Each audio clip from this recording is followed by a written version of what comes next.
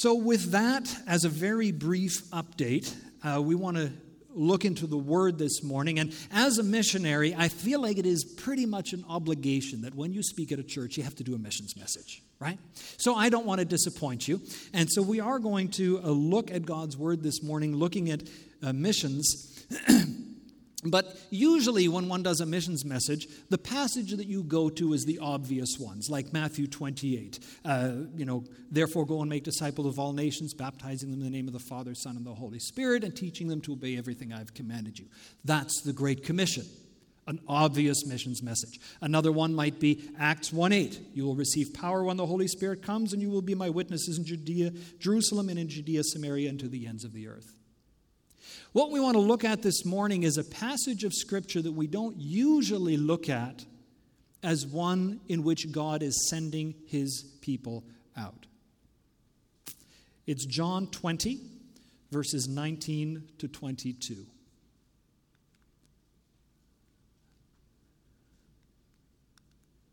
Come on. I will leave this slide up for the duration of the message, but if you have a translation that you particularly like, or maybe English is not your native language and you have a different language that you want to look it up in, please feel free to do that.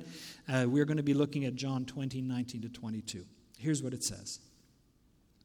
On the evening of that day, the first day of the week, the doors being locked, where the disciples were for fear of the Jews, came Jesus and stood among them and said to them, "Peace be with you." When he had said this, he showed them his hands and his side. Then the disciples were glad when they saw the Lord. Jesus said to them again, "Peace be with you. As the Father has sent me, even so I am sending you."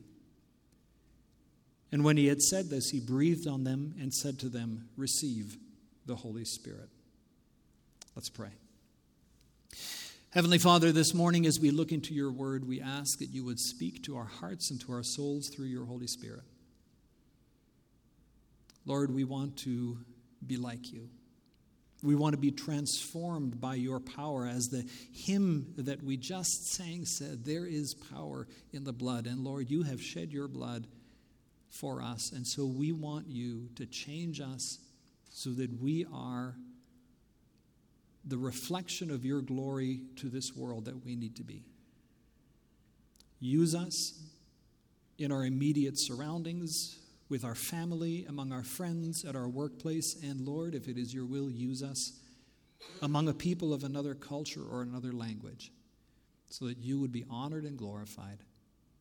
In Jesus' name we pray. Amen.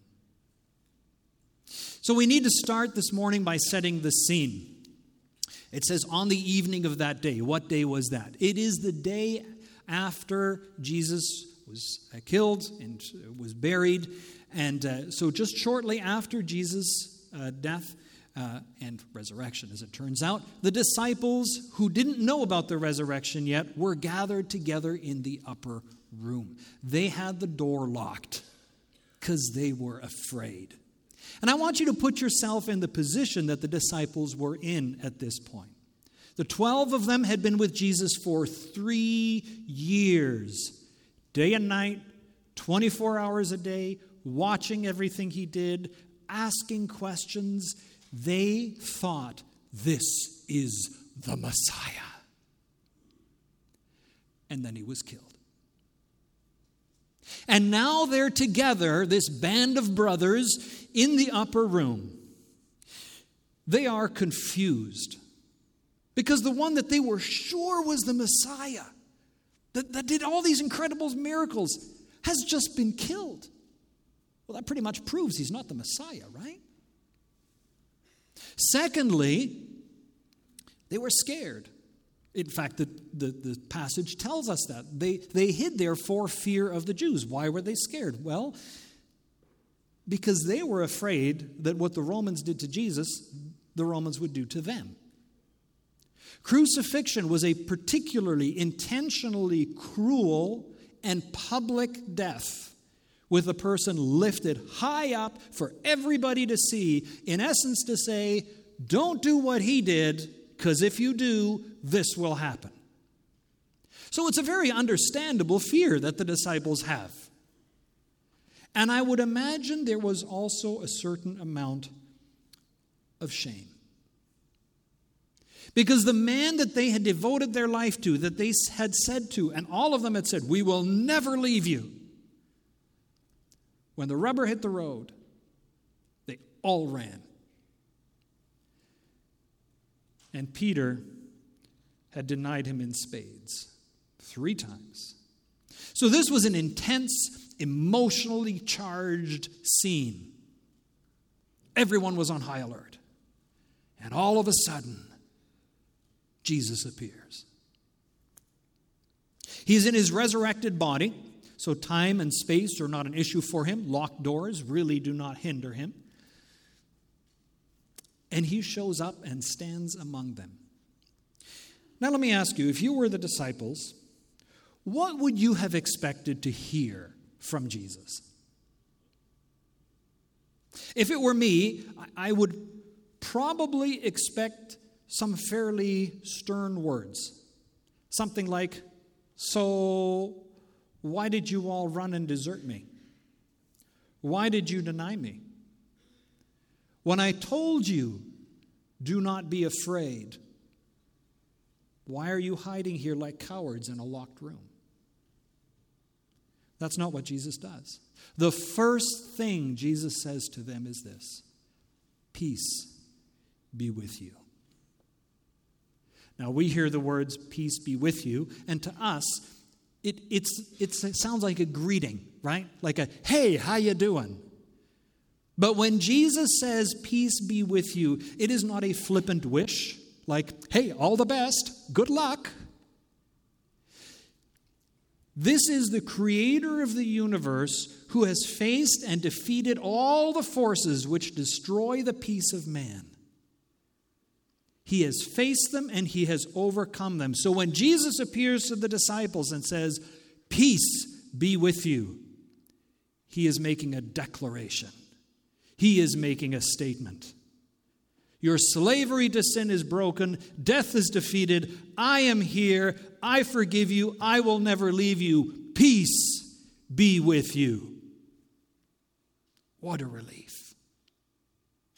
They were scared. They were confused. The world wasn't making sense. But now Jesus is here.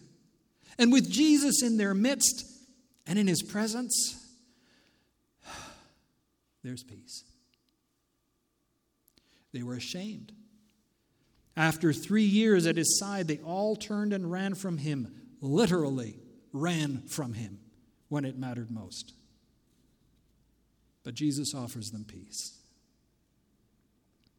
And that message of peace to the disciples, may I say, is just as relevant today. The world is no less confusing. It is still in turmoil. It has lost its common sense. And Jesus steps into all the confusion that swirls around us in this world, all the chaos, and says, "Peace. In me there is peace." Peace in the midst of the storm. And when we struggle with failure and shame, Jesus comes to us and says, "I have overcome death and sin. I am the Prince of Peace. And I am offering you that life-giving, hope-filled peace. Peace be with you." Hallelujah. Praise God. And that really is the gospel, the good news. And that is where, especially in the North American church, we typically want to end the message. Right? Because we like this. Jesus brings peace. Hallelujah. Amen. Let's have lunch. That's kind of the way we like to approach it because, well, that's great news. And it is good news. But Jesus doesn't stop there. He goes on. Next, he shows them the wounds on his hands and side. And I picture Jesus. How would you show wounds in your hands and the palms of your hands? You go like this. And he shows them the wounds in his hands and his side, which to me is interesting. Because I would assume that the wounds would have been healed. When I picture a resurrected body, I picture something with no flaws, no blemishes, where all the hurts and pains are gone. But that is not the case. It is exactly those wounds, those scars, that he uses to prove to the disciples who he is. That is how we know who Jesus is. He has wounds. The body of Christ has wounds, or it's not the body of Christ. Jesus does not shy away from the struggle, the pain, and the wounds that sin causes. He confronts them. He takes on sin and death, and he defeats them on the cross, but not without sustaining wounds himself. And God knew that, because even in the book of Genesis, we read that God said to Satan, "One is coming after you who will crush your head, but you will bruise his heel." And so Jesus is standing before the disciples and before us and is showing them, I am that one. I have crushed Satan, but I've been in the battle, and there are wounds and scars. We have a Savior that has been in our battles, has faced the giants we face, and has the battle scars to prove it. Jesus is proving who he is. He is putting all doubt aside. He is the one who was on the cross, but he is victorious, and he is alive. The response by the disciples and by us is incredible joy. Oh my goodness! This one who I thought was gone, who I thought, all the confusion, it all makes sense now. He is the Messiah. And his death was not an accident. It was what God used to overcome death. He is victorious over death. Death can't hold him, which means that death can't hold me because I am his. Hallelujah! That is incredible news. So here is Jesus showing them his hands. And then he does something odd. He repeats himself. Peace be with you. Now, if I were the disciples, I would be wondering, why is he repeating himself? He just told us, peace be with you. And then he just showed us stuff. And without saying anything else, he says, peace be with you. And then Jesus, with his nail-pierced hands stretched out, says to them, as the Father has sent me, so I am sending you. Whoa. What does that mean? I can just imagine the disciples kind of looking at each other. You know, Peter and Andrew standing at the back. Yo, Pete, what do you think that means? Does it mean what I think it means? Yeah, Andy. I think he's asking us to go to battle. And I think he's letting us know that there might be wounds.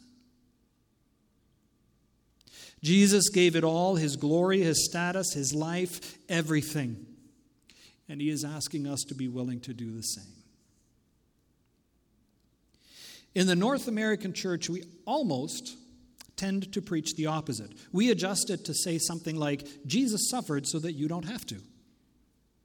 But that is not what Jesus models, nor what the Bible teaches, nor what Jesus calls us to. Philippians 1:29 says, for it has been granted to you, which makes it sound like it's something really good, right? It has been granted to you on behalf of Christ, not only to believe in him, but also to suffer for him.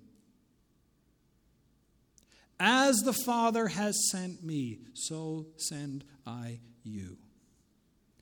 The physical body of Jesus has wounds and scars. The church, the spiritual body of Jesus, has wounds and scars. We, individual members of the body, have wounds and scars. But those wounds, friends, do not mean that we are not part of the body of Christ. In fact, they mean quite the opposite.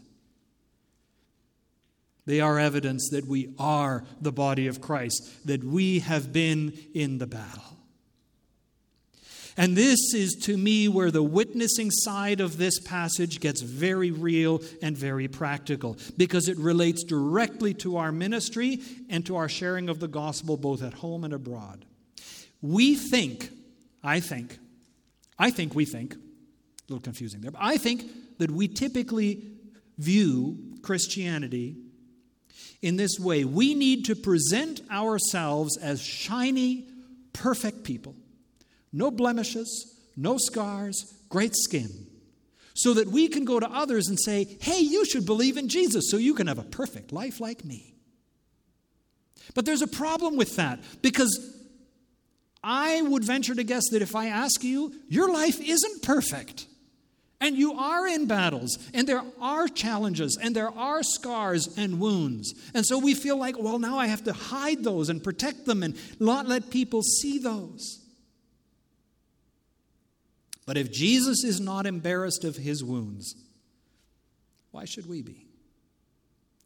Galatians 6:17 says, "From now on, let no one cause me trouble, for I bear on my body the marks of Jesus." You have scars. I have scars. Our Savior has scars. We don't need to hide them. Jesus didn't. One of the most powerful things that we have done in our ministry overseas was to let people into our lives, to let them see our struggles. It made us real. It made us relatable. It allowed us to connect deeply with the hurts of a fallen world. I don't know if you've had this experience, but there is very little that unites people as deeply as shared suffering.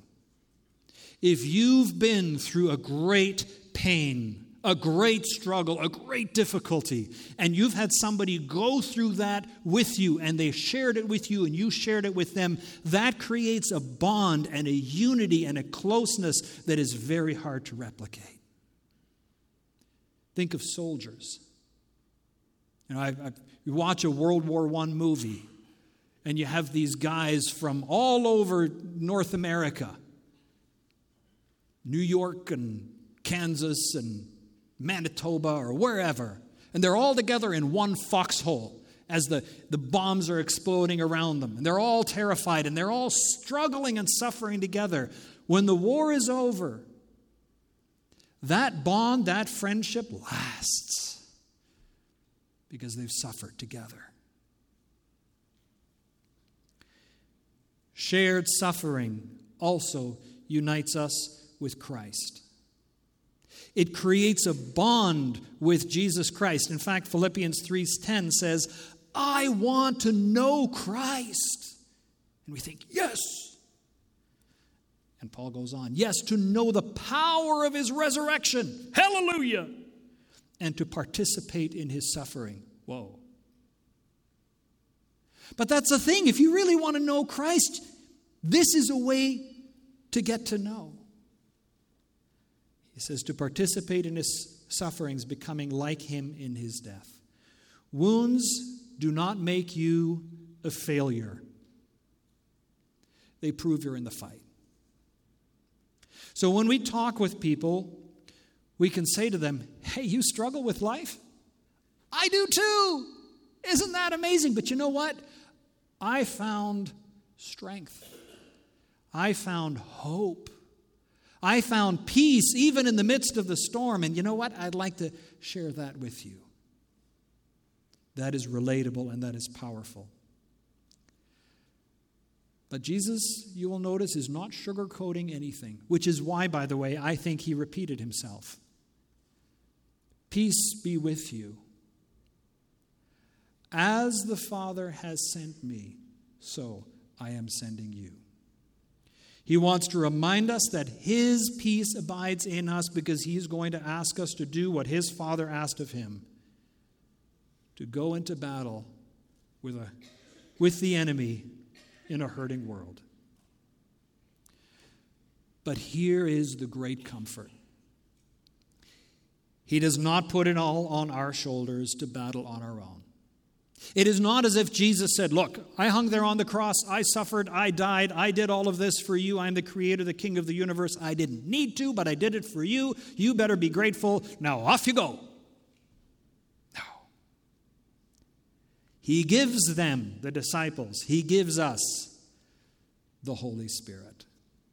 The Comforter, the Spirit of power and of wisdom and strength, who gives us spiritual gifts, who intercedes for us, who helps us in our weakness. You and I may at times be wounded and scarred, but we have the power of the Holy Spirit in us. Romans 8:11. But if the Spirit of him who raised Jesus from the dead dwells in you, he who raised Jesus from the dead will also give life to your mortal bodies through his Spirit who dwells in you. The world is a scary, confusing place. And we are not always the people that we ought to be. But Jesus meets us even when we are confused and scared and maybe possibly ashamed. And he offers us peace. He offers us his presence and life and power of the Holy Spirit. And then he asks us to step into battle with him and share his love with a hurting world. Let's pray.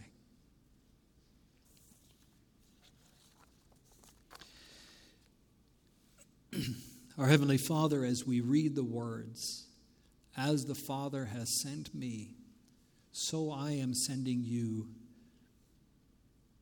And we really contemplate those words. Lord, our minds reel a little bit. What do you mean? Lord, you've been wounded and scarred.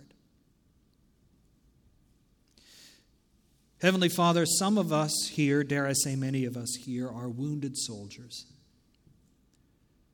battle-weary and struggling.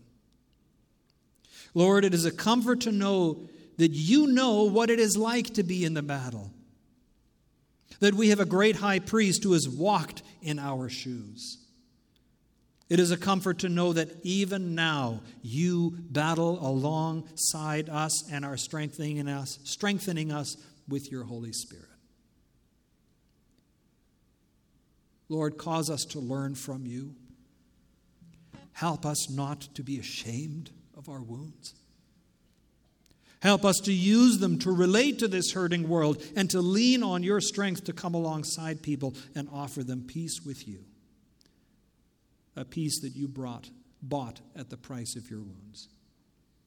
Lord Jesus, we stand before you amazed at the depth of your love and mercy and grace. And so it is with grateful hearts and great joy that we pray in the powerful name of our Lord and Savior, Jesus Christ. Amen.